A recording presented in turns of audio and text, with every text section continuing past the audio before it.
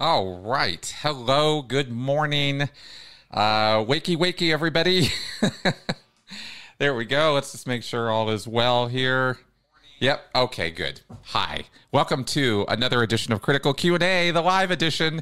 Thought I would go live today. I was planning on doing a pre-recording, but events overtook me yesterday, and if I'm being honest, maybe a little bit of laziness as well. And I thought, well, let's just go live tomorrow. You guys always enjoy it when we do that, and I always enjoy talking with you guys one-on-one, engaging with my critics, as I like to say. So here we are. Hey, everybody. Good. Everything's looking all good. Yes, did get my hair cut. Thank you for noticing. All right. Yes. Okay, well, let's go ahead and throw the comments box up on the screen there. And let's see, as folks come on board and we are welcoming everybody and the questions start rolling in, I just wanted to say it's been nice to have a relatively calm week this last week versus the kind of anxiety-ridden nonsense that was going on a few weeks before that. So very glad that things are calming down, and I'm drinking out of a glass today, not a can. So I'll let you all guess what I'm drinking.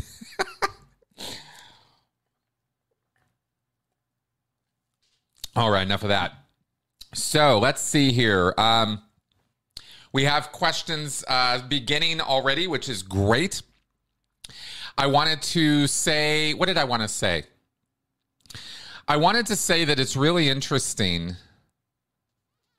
I was tweeting a little bit this morning with some thoughts about some things about, how good hate feels,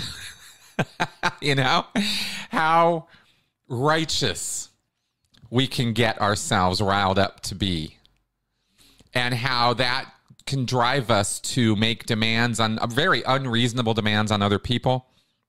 We can adopt an incredibly skewed view of reality and of other people because of our hate, because of our emotions, because of how we get riled up, and we're just so damn sure we are right.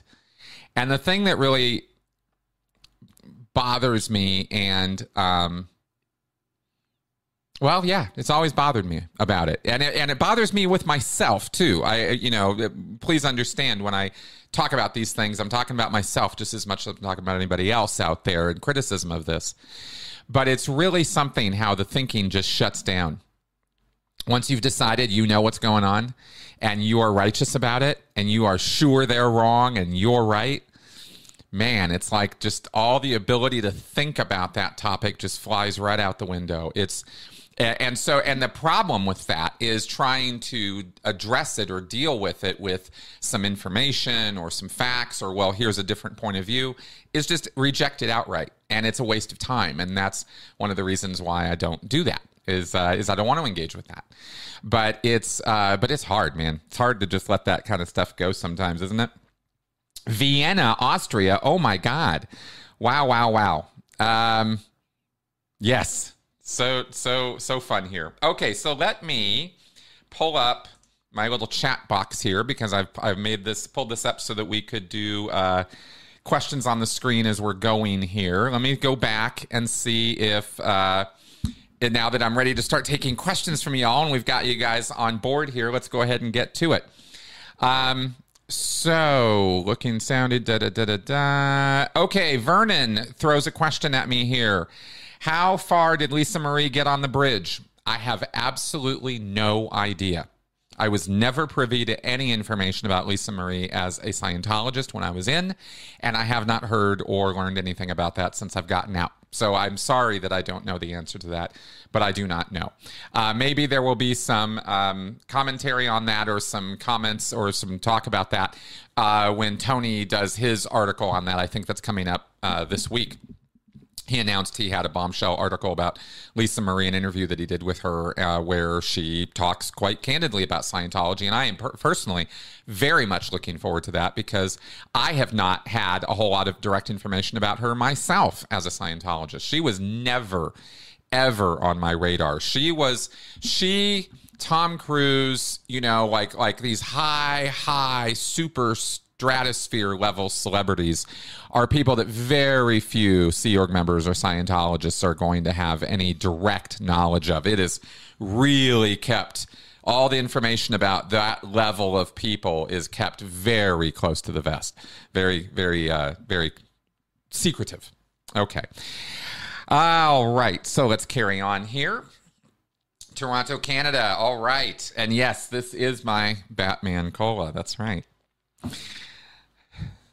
Let's see here. Okay, here's the question. Atypical Paul. What's your biggest pet peeve in your day-to-day life? I'll tell you what my biggest pet peeve is. And again, I see this in myself as well as others. Doesn't mean I'm okay with it. Doesn't mean I don't get on myself about it and get on other people about it. And that is hypocrisy. I can't stand it, man. It just drives me crazy. You know, you when you're willing to see both sides of a picture, or you're willing to step back and start looking at the flaws in your own systems and the flaws in your own thinking and your own side, because we all have sides and we take sides, and there's nothing wrong with that. But if you're not willing to look at the flaws and problems and the way your side deals with things, right, left, black, white, whatever. I'm not, it's not even about politics I'm talking about. Could be anything. But whatever it is, the thing that drives me crazy is when I can see in myself or others how they will project their own fallacies and when what they're doing right there in the moment on their enemies. These guys never never show a whit of compassion to their enemies. And you're like, well, what are you doing right now? Like and that's a bad example. That's really a poorly thought out example, but just this kind of like self-contradicting hypocrisy of, well, the other side does this all the time. And you're kind of like, yeah, but so do you. And you don't see it because you're so blinded by your own righteousness and goodness that you can't see it. And that's kind of where I was going earlier with some of those. The emotions get so riled up that we stop thinking about what we're even saying or doing. And it's perfectly natural. It's perfectly normal. It's not anything we're going to necessarily do a whole lot about. But when you ask me about pet peeves, that's what comes to mind. It's just, I wish we could be better at that. So that we weren't accusing other people of what we ourselves are doing all the time, and vice versa, being accused by other people that damn well their only reason they're saying those things is because that's what they're getting up to. And we see this in politics all the time. We see this in religion all the time. It's really annoying, and then on top of it is the whataboutism. That's the other big pet peeve I have. Any subject, any situation, right, is you bring up or highlight a point or an issue. You go, well, this individual has done this thing and I find that to be a problem. Oh, yeah, well, your guy did the same thing. Da, da, da, da, da, da. And you're like, that wasn't really the point I was making, and you really didn't address anything I said because you just accuse, when an accusation is met with another accusation kind of thing. Why can't we just talk about the situation and just have that conversation? Why do we have to be, all right all the time? You know what I mean. Okay, anyway. Let's carry on here. Thank you for that question, Paul. Drinking game. Okay. I do not have alcohol in here. I'll put it that way, despite what some of you might think. Let's see here. Drinking game, I'm referring to you there. Okay, Vernon asks, did you know Leah Remini when both of you were in Scientology? No. I met Leah and started interacting with her and became friends with her after Scientology as ex-Scientologists. And wasn't it interesting? It was so interesting to me how much our timelines paralleled in certain ways in terms of when we got in, when we got out, when we started talking, how it all worked. Of course, she has, far more influence than I do, but I just still thought it was funny, the parallels in our stories. But no, I didn't know her when we were in Scientology. All right, let's keep going here. Yes, exactly. Oh, okay. Hi, Henny. Let's go ahead and tackle a tough one here. Henny, I hate to ask this question, but I'm having serious anxiety about our violent behavior towards each other. Why does this animalistic shit continue throughout humanity? Yeah, I get it. Obviously, the answer is that there are a lot of reasons. There's a lot of reasons people engage in, and you know, I know a lot of people are very, very riled up and upset right now about this thing. I think that came out of Memphis with this 5 police officers literally beating a man to death. And that's rough, and that goes right back to my talks on the police back in 2 years ago. I think it was summer 2020 when the riots and BLM protests and things were happening, and I put out some podcasts and some thoughts about my ideas about how to deal with that. It's a difficult problem. But in terms of your question here, Henny, in terms of asking about our base impulses and all of that. This is something we're going to struggle with for the rest of our species' existence. It's part and parcel of who and what we are, is to be violent. Animals around the world engage in violent behaviors 24/7. That's how they resolve situations and problems. We have evolved certain reactions and responses that are better than that, in that they are not violent and not destructive. And we have society and social hierarchies and power structures and relationships, and we develop these ideas of compassion and empathy and tolerance. These are unique to humans, as far as I can tell, in the to the depth with which we take these concepts and operate on them. And in the big wide world, you see things that could be interpreted as compassionate or empathetic behavior in the animal kingdom, but it's we have our questions and doubts about how much of that is driven by true altruism versus selfish behavior disguised as altruism. And of course, that all applies to people too. Hope I'm not getting too, whatever here, but it's a multi-layered problem. But the bottom line is violent impulses and the anger that drives those things is a part of us, and it's never going to go away. It's never, ever going to be solved any more than our brains categorizing things is ever going to be solved. Well, that's just how we think and what we do, which is why all the isms will continue to plague us through history, through the future. They're not going anywhere. And what we can do is temper these things, these impulses, and these sort of bad or not well thought out, consequences of our categorization. In other words, our brains categorize all the time, 24/7. That's all they're doing. This is a this, this is a this, this is a this. That's how we sort the world out and understand reality, as we categorize. And so, all the isms that we have problems with, sexism, racism, bigotry, all that stuff, are categorization problems where we're not going to stop categorizing. So instead, what we need to do is hopefully learn how to categorize in such a way that we're not riling up all the emotions while we're doing it. And that's damn near impossible when people have conflict. They have vested interests. I want this, you want that. We're at loggerheads. We're in opposition to each other. And then we're going to come up with all the reasons why we need to stay in opposition to each other. And that's where all the isms come out of. So, you ask, well, why does this stuff continue throughout humanity? It's because it's the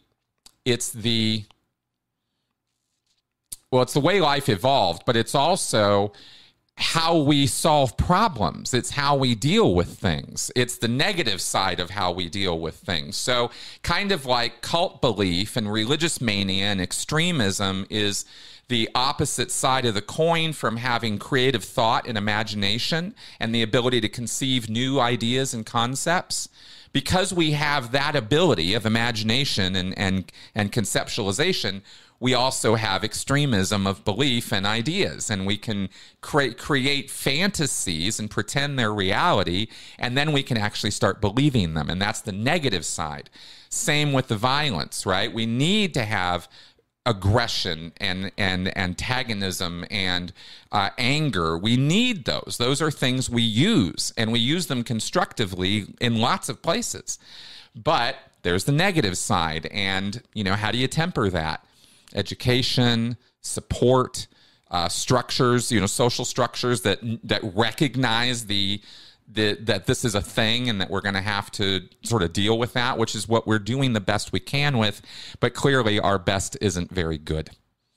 And that sucks as an answer, I know, but it's the best I got for you on this Sunday morning as I sit here.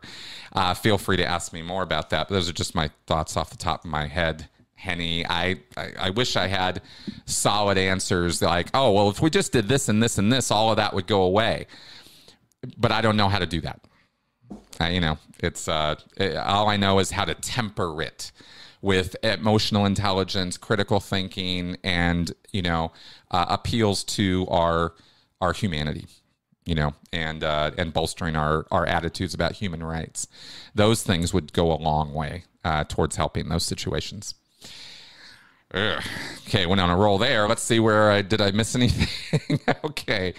Amanda marriage. Okay. Oh. Okay. I'm going back up the line because I missed some stuff here. Thank you for being patient with me as I thumb through the comments here.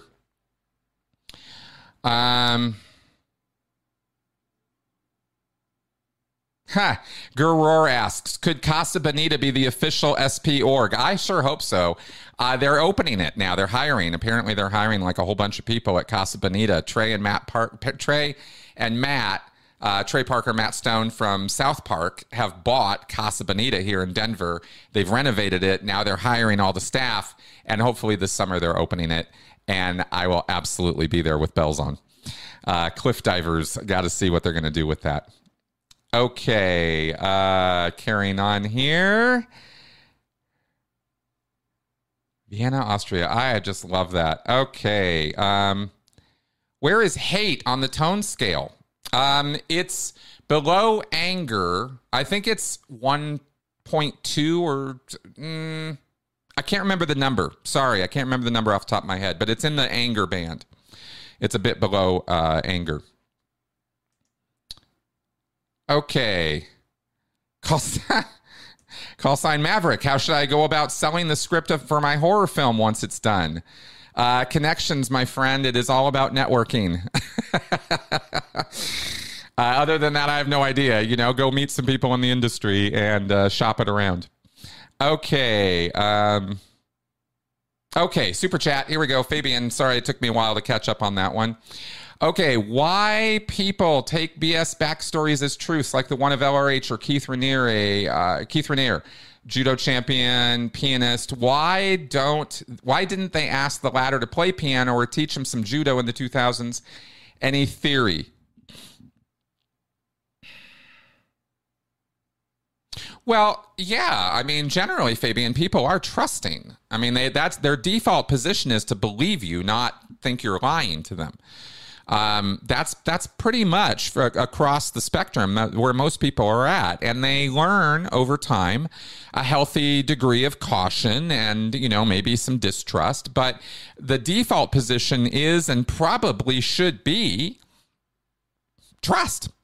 If somebody tells you something, you take them at their word, and it's only after they break their word or violate that and you see that they are liars that you would start to treat their words with a little suspicion, right? And if they keep doing it and keep going and keep lying to you, it's the boy who cried wolf. And then that's just utter disdain for everything they say. But as far as why people don't fact check stuff like that, it's because they have the emotional reason. There's a lot of reasons, but the emotional reason is trust is established, and then it feels like almost a little bit of a betrayal to fact check the person. Like, well, I trust them, and it would be wrong for me to not trust them because I like them.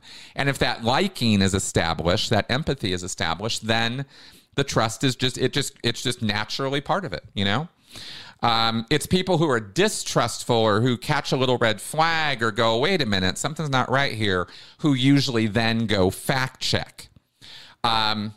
Maybe we should all do that more often. I certainly believe in a healthy degree of skepticism about bold claims, but if somebody's claiming they were a judo champion or they can play piano, not too many people are like, oh yeah, show me. That comes off as a little bit rude and antagonistic, right? So it's really just social cues and how we get to know each other. I don't know. I think that's. But that's the answer off the top of my head. You tell me if that's not satisfactory, if you want more on that one. Okay, let's see what else we got here. Thank you very much, though, Fabian, for that super chat. What the fuck is a pet peeve? Something that annoys you, something you find annoying or distracting or that just gets you a little bit. It's not like something you're going to rage about. A pet peeve is more of a minor kind of a thing. Okay.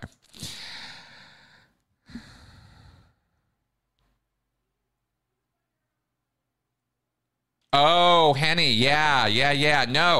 No, being right's part and parcel of this. Okay, so Henny says being right is so unnecessary, and even if people think they're right, how does that equate to violence? Will we ever evolve?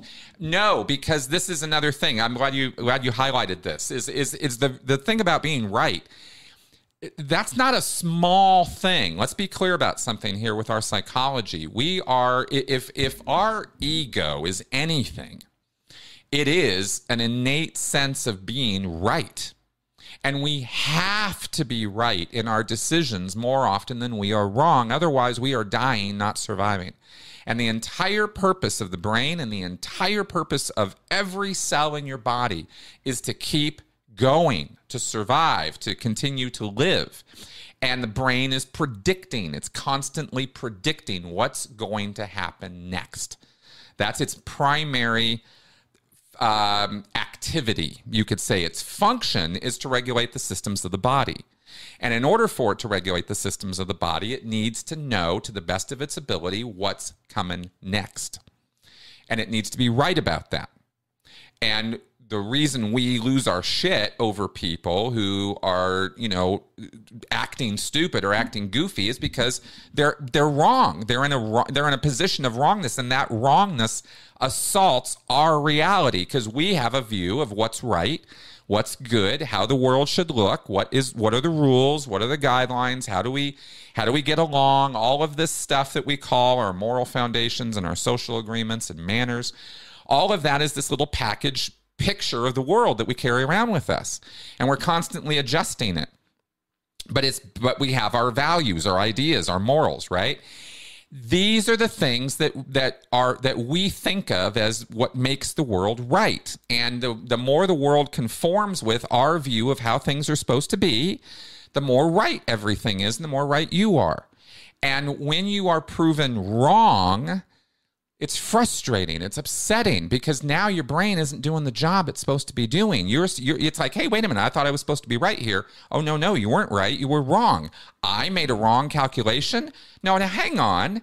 And up come the defenses first. No, and I don't think I'm wrong. I think you're wrong.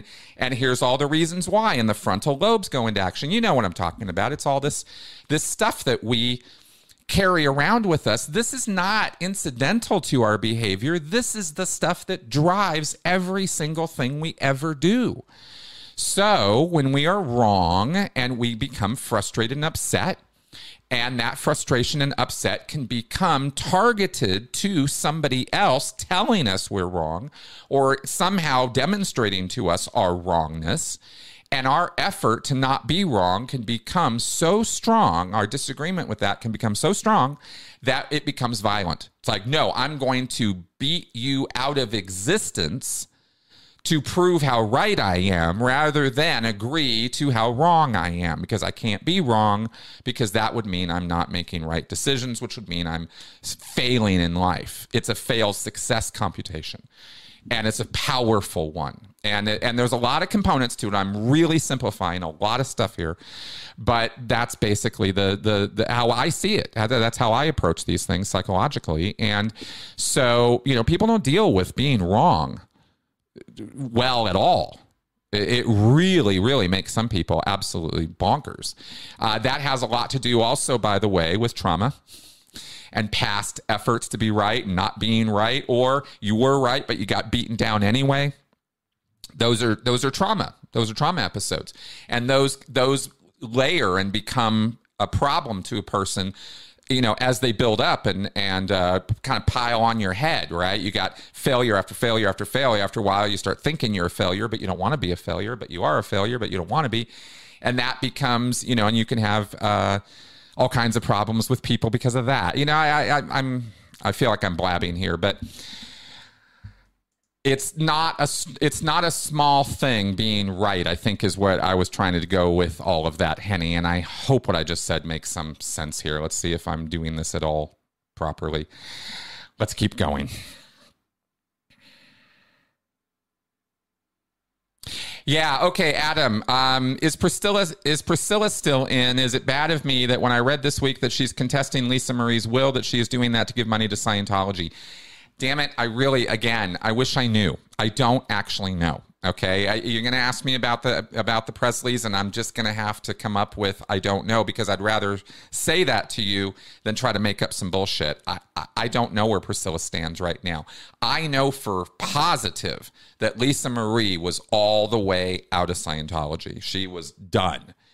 I don't know if her mom followed her or not. I hope so. I've got fingers crossed that she did, but I don't know for sure. And if that's the case, that she's still in, then that contesting of her will and money going to Scientology would absolutely be a valid concern. But I'm not sure. Okay. Carry on here. Yeah, definitely can't escape the hypocrisy. Greta, you are very welcome. Thank you very much for that very nice comment there. Throw that up there. All right. Yes, for sure. Aha, okay, here's a great question. Do you hate L. Ron Hubbard? No, I don't think I do.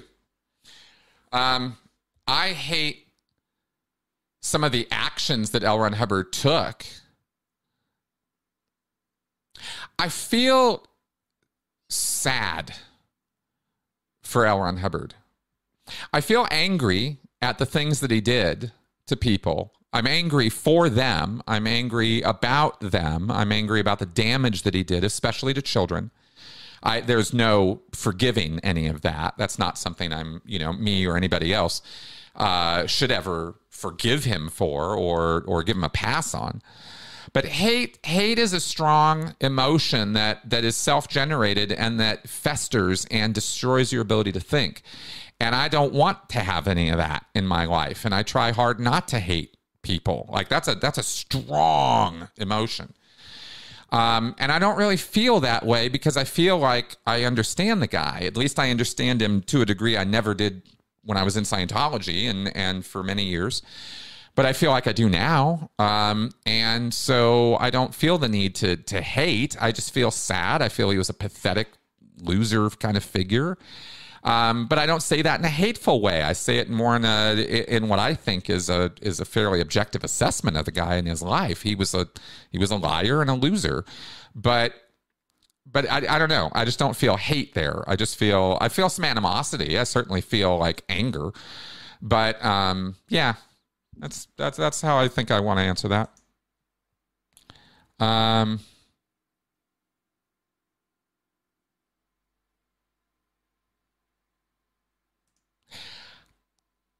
Joe Duceppo. Dear Chris, I believe you received an anonymous email from someone who wanted to know something. What? What are you talking about? All right.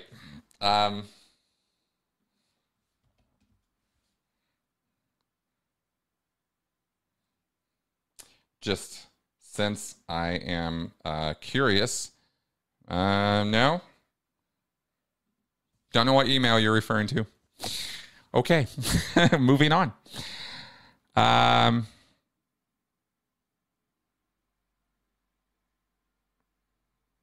yeah, Joe, that's exactly right. I think you're nailing it there. It could be that hate is caused by a conflict of values or morals, and it's an effort to make another guilty of what one considers unethical or immoral. Yeah, very much so. I think that has a lot to do with it. I think on top of this sort of value judgment is damage. I think people generate hate, or hate comes from the idea that not only is there a disagreement of values, but that the fact that the target of your hate is someone who is acting on those values in a destructive way. Like you perceive that person as dangerous in some fashion. They're destructive as far as you're concerned. Now, maybe they are and maybe they aren't, but as far as you're concerned, they absolutely are. And hate is this intense drive to stop them, to halt them in their tracks, and if possible, destroy them utterly. Just uncreate them. De-res them for your Tron likers, watchers out there. So, you know what I mean? It's just make it not exist anymore. That's how I perceive or think about hate. Okay. I got some great questions. These are deep. Vernon, can science prove or disprove that the soul survives death? So far, no. So far, there has been no experiment or effort successfully made to prove that a soul, spirit, or somehow uncorporeal aspect of our lives exists. That period, as far as I can tell. I mean, if somebody can find me a study on that, go for it. But no, you cannot prove that with current instruments and measuring devices and metrics that we use and understand. Let's put it that way. All right. Since I'm a Batman fan, will I ever visit the city Batman in Turkey? I'm sure I will not. I have zero plans to ever go to Turkey. Oh my God. We had a movie night on Doug Scott Kramer's Discord a few weeks ago and watched Battlefield Earth. Have you seen this? Have I seen Battlefield Earth? Yes, I have. There's a movie review of Battlefield Earth on my channel. You can look it up. And I have commented many times about the ridiculousness of that movie. And the fact that we had to see it 5 times opening weekend. I saw that movie 5 times in a row over 2 days. Because we were trying to goose the numbers so that it would have a successful opening weekend and be a hit. And we failed utterly at that as Scientologists and Sea Org members. We were trying to game the system to make it a hit. And clearly it was not. It bombed hard as it deserved to. It was a horrible movie. All right. Keep going on here. Yes. Kickapoo Joy Juice. Okay. Greta Hepburn asks, would you be able to speak about David Mayo? I could. I mean, David Mayo was a man who audited L. Ron Hubbard, rose to a position of ultimate tech authority in Scientology. He was the guy who was going to be bequeathed the title of senior technical person in Scientology after Hubbard passed. And he's basically the guy who helped write or invent the upper OT levels 5, 6, and 7. And then he took off from Scientology after, being abused and declared suppressive and thrown under the bus by Hubbard and Miscavige in the mid 80s. And he started his own concern called the Advanced, The Advanced Ability Center. AAC, that's right. And that was set up in Santa Barbara, California, which is where I started Scientology in the mid-'80s. And that got sued out of existence, and then he disappeared for a long while, and I believe he's dead now. And he had all kinds of stories, and he was making a real effort to make a go of Scientology after leaving it and setting up the center. And this thing was thriving and successful until they killed it. Scientology proper did away with that through legal chicanery and trademark enforcement, and they got it knocked out. And of course, not just through legal chicanery, but through an awful lot of fair gaming. I mean, hard. They went in hard on David Mayo and anybody connected with him. And they, talk about ruining people utterly. That's what the church was all about in the 80s.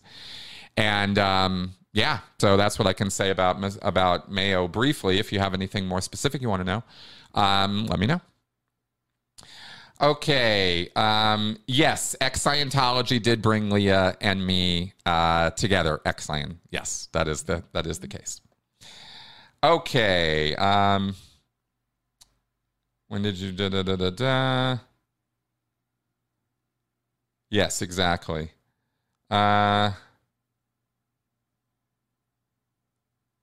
Huh. That's funny. Huh. Juliana says here that she lived in Twin Cities around the time I was there and seeing a sign in downtown Minneapolis for personality testing. Oh, yeah. All right. Vernon asks, is there any truth about the antisocial personality? Yeah, of course there is. The antisocial personality in Scientology is an issue and a description of a kind of person who is antisocial.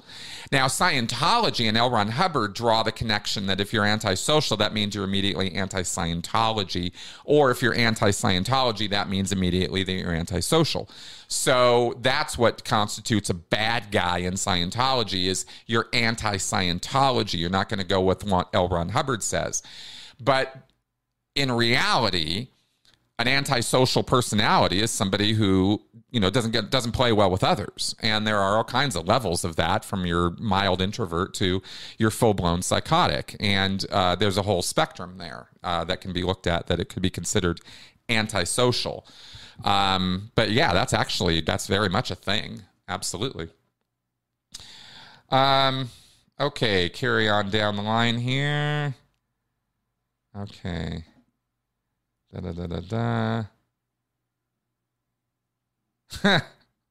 No, I do not. Mel is feeling better. Thank you very much for asking, Juliana. Yeah, she's doing quite well. I think I'm getting down to the bottom of the thing here. So if you guys got more questions, fire them at me. All right, let's see here. Okay, guys, be nice to each other in the chat now. Yes, David Mayo edited the Tech Dictionary. I still have my copy. That's right. David Mayo edited an awful lot of bulletins. And in fact, he wrote an awful lot of bulletins in Scientology. Not only those OT levels, but Mayo had his hands in lots of stuff because he was the senior tech guy. Now, tech in Scientology, that term means all the methods and practices of Scientology. So he was the guy who was going to basically take over for Hubbard in terms of determining whether people were doing Scientology right or not, and clarifying and reworking techniques as needed to make them better or more workable. That was his job. And he embraced that and he was running with it. And so you see references in older Scientology works to David Mayo all over the place, back when they were a little bit more honest about the signatories and who was responsible for writing stuff. You used to be able to see who was modifying and changing things in Scientology. They did away with all that. That's all gone now. It all just says L. Ron Hubbard, or it doesn't have any byline at all, which basically means it's coming from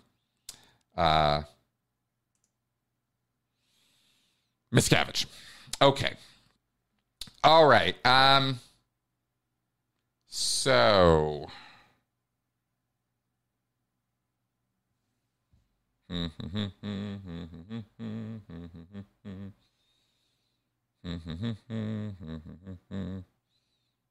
no, I'm gonna have to be more specific. Okay, anyway, not gonna play games with my commenters about my emails, guys. Okay, oh, hey, this is exciting.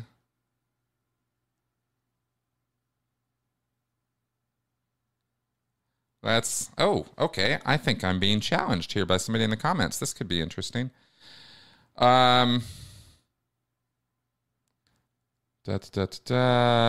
asking about me and Aaron. I don't have anything else to say publicly or privately even in terms of any lingering situation with Aaron or anybody else.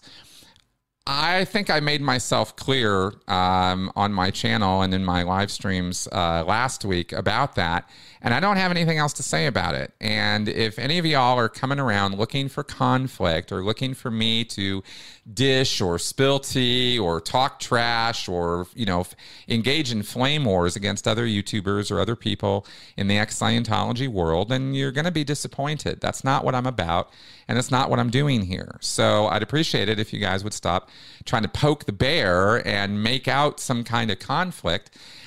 It's not needed, it's not necessary, and it does absolutely nothing to forward my work or the work of anybody else to engage in complaints and flame wars with each other. So I'm not going to do it. And that's my statement on the matter. So there you go. Let's carry on.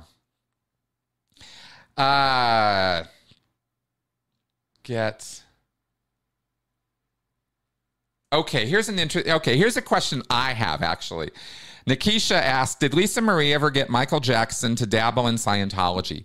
I wish I knew. And I hope that there might be a question or two about that in Tony's interview with Lisa Marie, because it's something I have wondered about forever. But I don't think anything, we know for sure nothing ever came of it. If he ever did dabble at all in Scientology, clearly nothing came of it. And we can all basically be very, very thankful for that.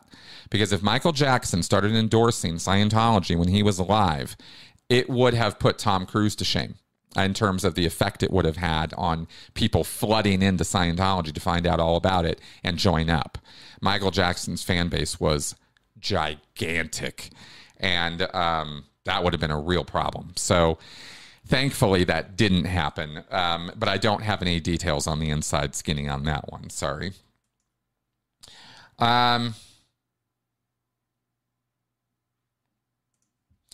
Nick Bravo asks, do you think Hubbard's upbringing in Tilden, Nebraska helped make him a bad person, considering how badly children were treated at the time?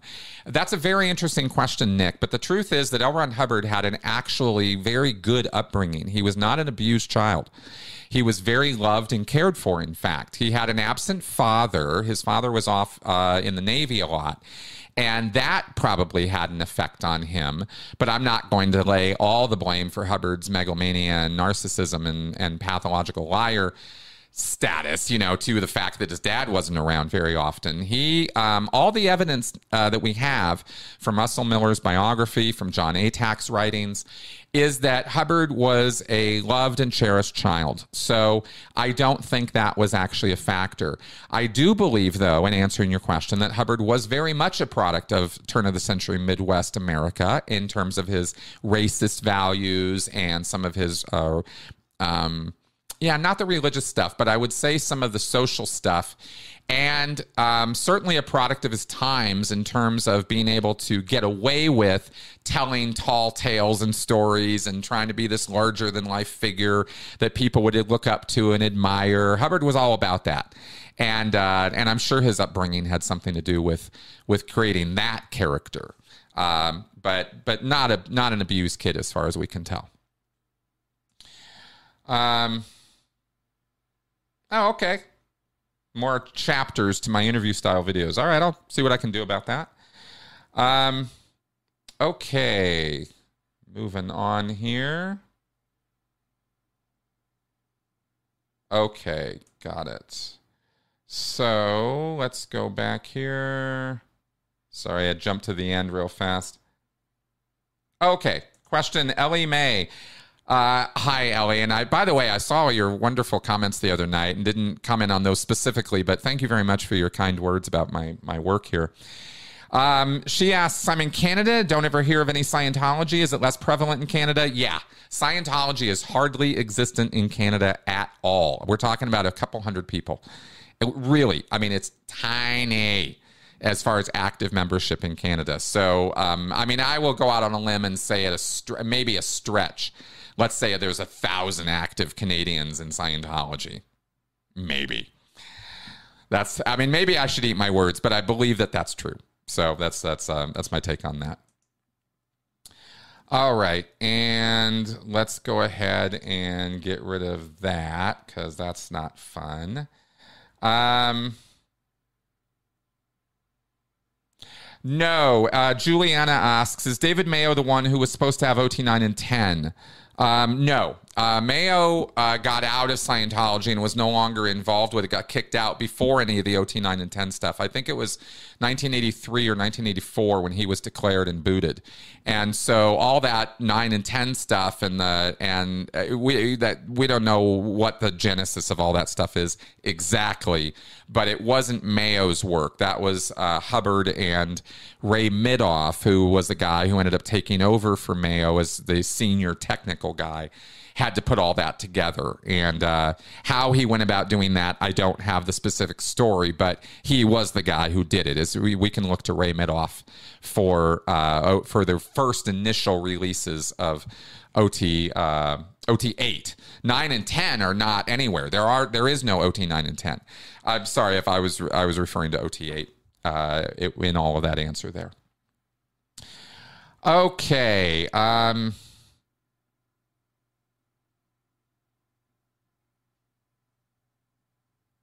Oh, it's an interesting question.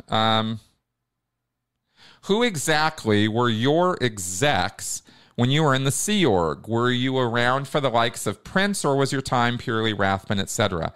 Well, I was in the Sea Org from 1995 to 2012. So Rathbun was around. Jesse Prince was out in the 80s. I never interacted with Jesse Prince or knew much about him.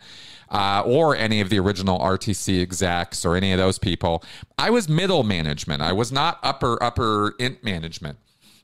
So my people were the International Executive Committee, Guillaume Lessev, when he was still around running things as Executive Director International, and Ray Midoff, and Mike Rinder. He was a senior exec the whole time I was in the Sea Org until he left. Rathbun as well, Miscavige. Those were the crew of people that I was listening to and paying attention to. All right. Carrying on here.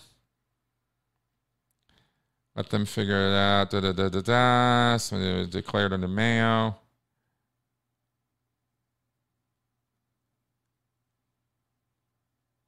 Oh, that's interesting, Greta, about David Mayo. This comment here about how somebody was declared under Mayo and they had said it wasn't valid because he was an SP. Yeah, they'll say anything to get people back in. I used to do that kind of work. I understand how that works. But no, Mayo was just another guy who became a victim of Scientology.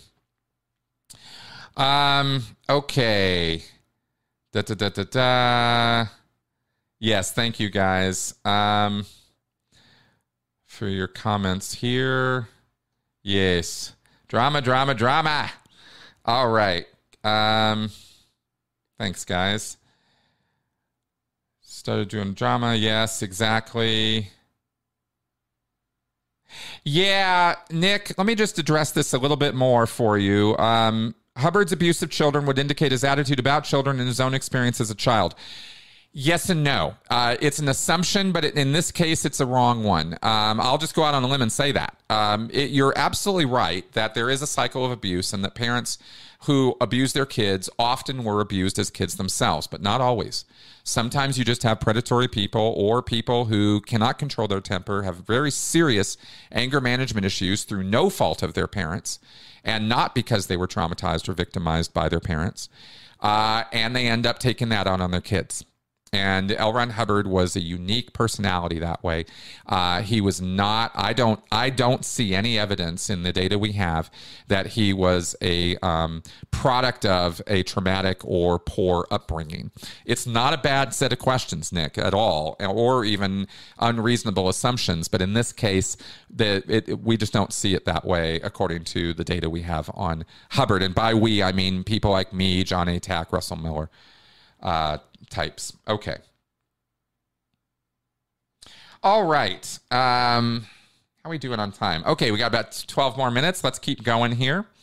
Thanks for sticking it out with me here, folks. I know my answers have been a little all over the place today. I hope this is coming out more rationally than it seems in my head as I think about this. Frostfire64. Chris, do you think any form of political extremism is a cult, or can you have strong value system without being culty? Well, when you start using the word extremism, then I'm going to say, yeah, no, now you're getting into cult territory. That's exactly, they're synonymous. I mean, extremism is so far down a spectrum that you refuse to or are incapable of considering other ideas or alternative views or interpretations. That's an extremist point of view from how I think about things. So that is the definition of culty. That's exactly what you don't want if you're trying to pursue rational, reasonable thinking and a clear-headed, objective frame of mind about things, then you can understand a point of view that is extreme, but that doesn't mean you partake in it or that you take it upon yourself or make it part of your own identity. That's where we lose the plot. And that's where we lose the ability to keep thinking about that topic rationally, because we're all in. We've accepted it fully, and now it's part of us. And it's how we define ourselves and think about ourselves is I am a fill in the blank with whatever your extremist point of view is. And that's the entire problem with our psychology, is that we have the ability to do that, to go all in on a thing to a point of unreasonability. And that is why politics gets so culty, is because people go so extreme on it. And it has to do with that right-wrong thing I was talking about earlier, about predicting the future and where you're going and wanting to be on the right side of things and thinking that your side is all right, is all good, is the ones that are leading the charge toward, universal wonderfulness. And we all delude ourselves about those kinds of things and about the things we get involved in. And that's our trouble, right? That's the problem with us. You can have, now to finish answering this question though, you can have a strong value set without being culty. It's all a matter of your emotional investment. That's where I try to differentiate. You can understand a thing, and you can be, in firm agreement with it. But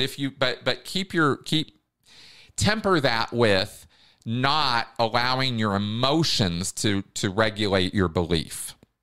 Maybe that might be a good way of putting it. Okay. See if that's useful at all. Maybe. Interesting. Okay. X-Cyan asked, did you ever have any dealings with the Inglewood Ideal Org? I did not. I knew about it. It was being built. It was being handled, but it was always out of our hands.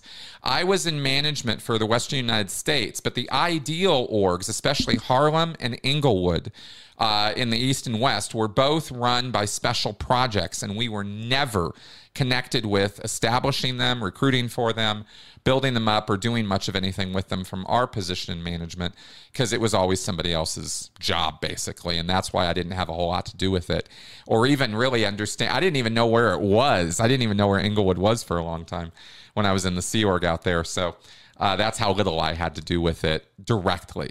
I only heard about it.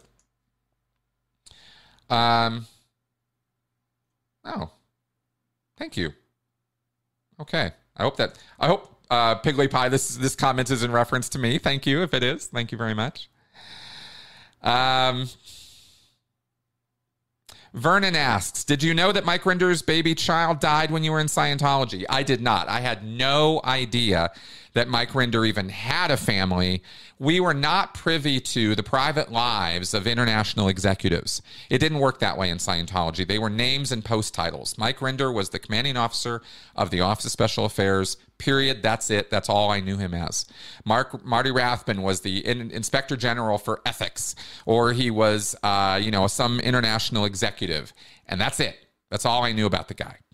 I knew he had a wife because his wife was posted in Los Angeles, and she was an RTC representative, and she was, this kick-ass woman on the base who would, kill you as soon as look at you. And that's the only reason I knew that she was married to Marty is because they had the same last name. Otherwise, I didn't know anything about their personal or private lives. It was always not a subject for discussion or to talk about. And tragedy amongst that level of people never filtered down to us, at least not in my social circles at all. I never knew about any of that stuff. Okay, cool.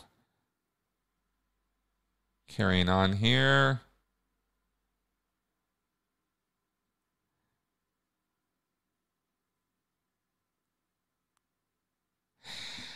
Oh, I'm going to think about this one for a second. Eileen asks, could you explain why compromise has become such a dirty word and what can be done about it? I think it's actually the result of fake news, misinformation campaigns. I think we are so inundated with them, and our emotions, we fall into them so easily and take sides and line up and all that. I think we're so easily riled up that that's one of the reasons why we have lost sight of the fact that compromise is the key principle in a democracy.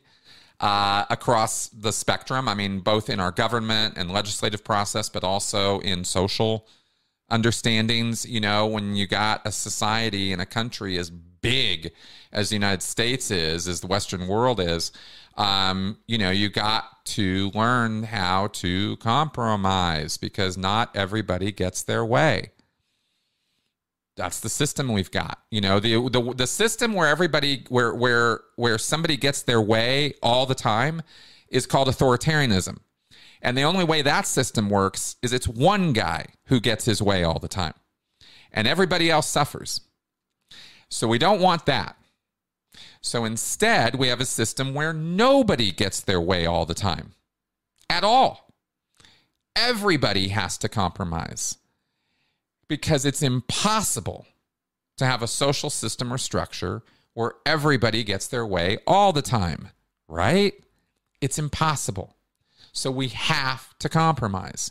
This is so obvious. It's such common sense that you wouldn't think you'd have to explain it to people. But in this divided age of riled up emotions and violent tempers, people lose sight of this in a microsecond. And we've got to get that back. And the only way I know how to do that is bring the temperature down. And I don't know how to do that on a group basis, on a broad basis, because there's too many organizations, news organizations, media organizations, powerful individuals across the spectrum who are so interested in keeping all of us at each other's throats, and we are such willing participants in that struggle. We just go all in on taking sides. I mean, look, even today, I can't do a Q&A without people coming at me about taking sides. It's everywhere. And it's ridiculous, but it's what we do. It's the tribalism that's built into us. So that's the struggle. That is the essence of the struggle. And the only way I know how to deal with it is keep yourself chill, keep yourself calm as much as you can. Try to look at both sides, apply critical thinking, apply some emotional intelligence. At an individual level, that's the only way I know how to deal with it. At a broad level, that's the purpose of propaganda, and most propaganda is being used to rile us up, not calm us down. And I wish we could, turn the page on that somehow. And we have to if we're going to make it. So I hope that eventually, some sense and sensibility enters into all of this stuff. Okay, that's my flash answer for you. I know it's hard, probably not fulfilling, but. Okay, Love Food Kitchen asks me, did you ever meet a Hubbard? Diana is the obvious, or Suzette was in the next longest, I think. I know they still wheel Diana out occasionally. Yes, I did meet Diana Hubbard. I was in the same room as her, had a very, very brief interaction with her, was duly impressed. She had incredibly red hair. Very nice woman to me. She treated me very well. And that was my run-in with her. I, was so sort of starstruck and dumbfounded. It didn't even occur to me as a Sea Org member at the time. I didn't know shit about, all the things I know now. So it didn't even dawn on me to ask her a bunch of questions about Ron or the family or the ship or anything. I was not in that situation with her where I could do that. So it was really just kind of yes or no, sir kind of stuff. But it was, but I noted how nice she was. She was somebody I wanted to talk to more. And I wish I'd had the opportunity to do that. It was only the one time. Okay. You are very welcome. And let's see here. Gonna cruise on down. Just do probably another one or two questions, and then I think we'll have to wrap up, guys. Oh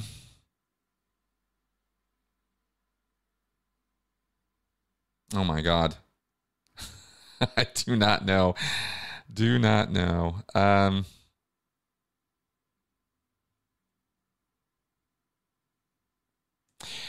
Okay, I will put this up there. I have not been following the arguments going back and forth here today with some of the commenters, and I know that's going to happen from time to time, but I am going to ask that we please, let's at least be respectful and kind to one another here. If we can, I'd appreciate that. Okay. I don't want people coming to my channel and having a horrible, torturous experience if I can do anything about it. Yeah. All right. And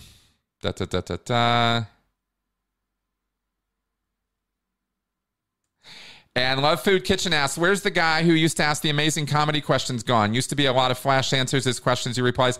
I think you're talking about Red Pill 2000 or Red Pill 3000. I can't remember. He's back. He got blocked for a little while, but he's back now. So if he appears on the live streams, he will throw his comments up. But he's around. Okay.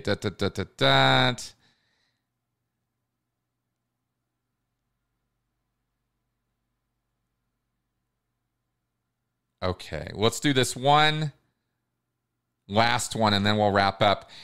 Did you ever worry about a retirement plan while in ST? I wonder about the super bad personal finances. I never, I guess you're asking about when I was in the Sea Org. I don't know what ST means, but as far as a retirement plan, I never thought one would be needed. I never thought one would be necessary. I was all in. Never occurred to me that the Sea Org was not going to take care of me, or that I would never have, 3 squares and a roof over my head and, clothes on my back and all that. I figured the Sea Org was always going to take care of those things. So I never paid any attention to it at all. Oops. Yeah, it's like that. Okay. Who's my favorite philosopher? I'm going to say Socrates, just because I think the Socratic method of questioning in order to bring about cognitive change is absolutely brilliant. And that's Socratic method. And I love Socrates for that, or at least that, that's been credited to him. So he's my guy. He's my philosopher. All right. And I think that is, yeah, exactly. Billing your contract kind of excludes a retirement plan. Exactly. Okay, guys. Good stuff. So let's go ahead and wrap up the show. We've been going at it a little bit more than an hour. I hope this was a decent show for you guys. We were kind of all over the place. I'm being really self-critical today, but I hope that my answers were entertaining, informative, and educational in some fashion or another for you all. I really appreciate you coming around. Thank you very much for the super chats. I very much appreciate that, always. And I want to encourage you to like, share, distribute my content around the internet. It's the only way I know how to share this stuff and reach the people out there who need to be reached. I also do want to put a quick plug in. I do consulting. I do it professionally. I've helped people. I've really done it. I've really helped people. And maybe I can help you too. If you need any kind of consulting, I am not a therapist. I am not going to give you therapy. But I can lend an understanding ear and some general advice and direction to people either who are needing help with somebody who is in a cult or getting somebody out of a cult, or for those of you who have been in coercive situations or destructive situations and you just want some help getting your feet on the ground, or you want somebody to listen to you or something like that, you can always reach out to me and we can arrange something on that. So got to put that out there. That all being said, see you guys next week. Bye-bye.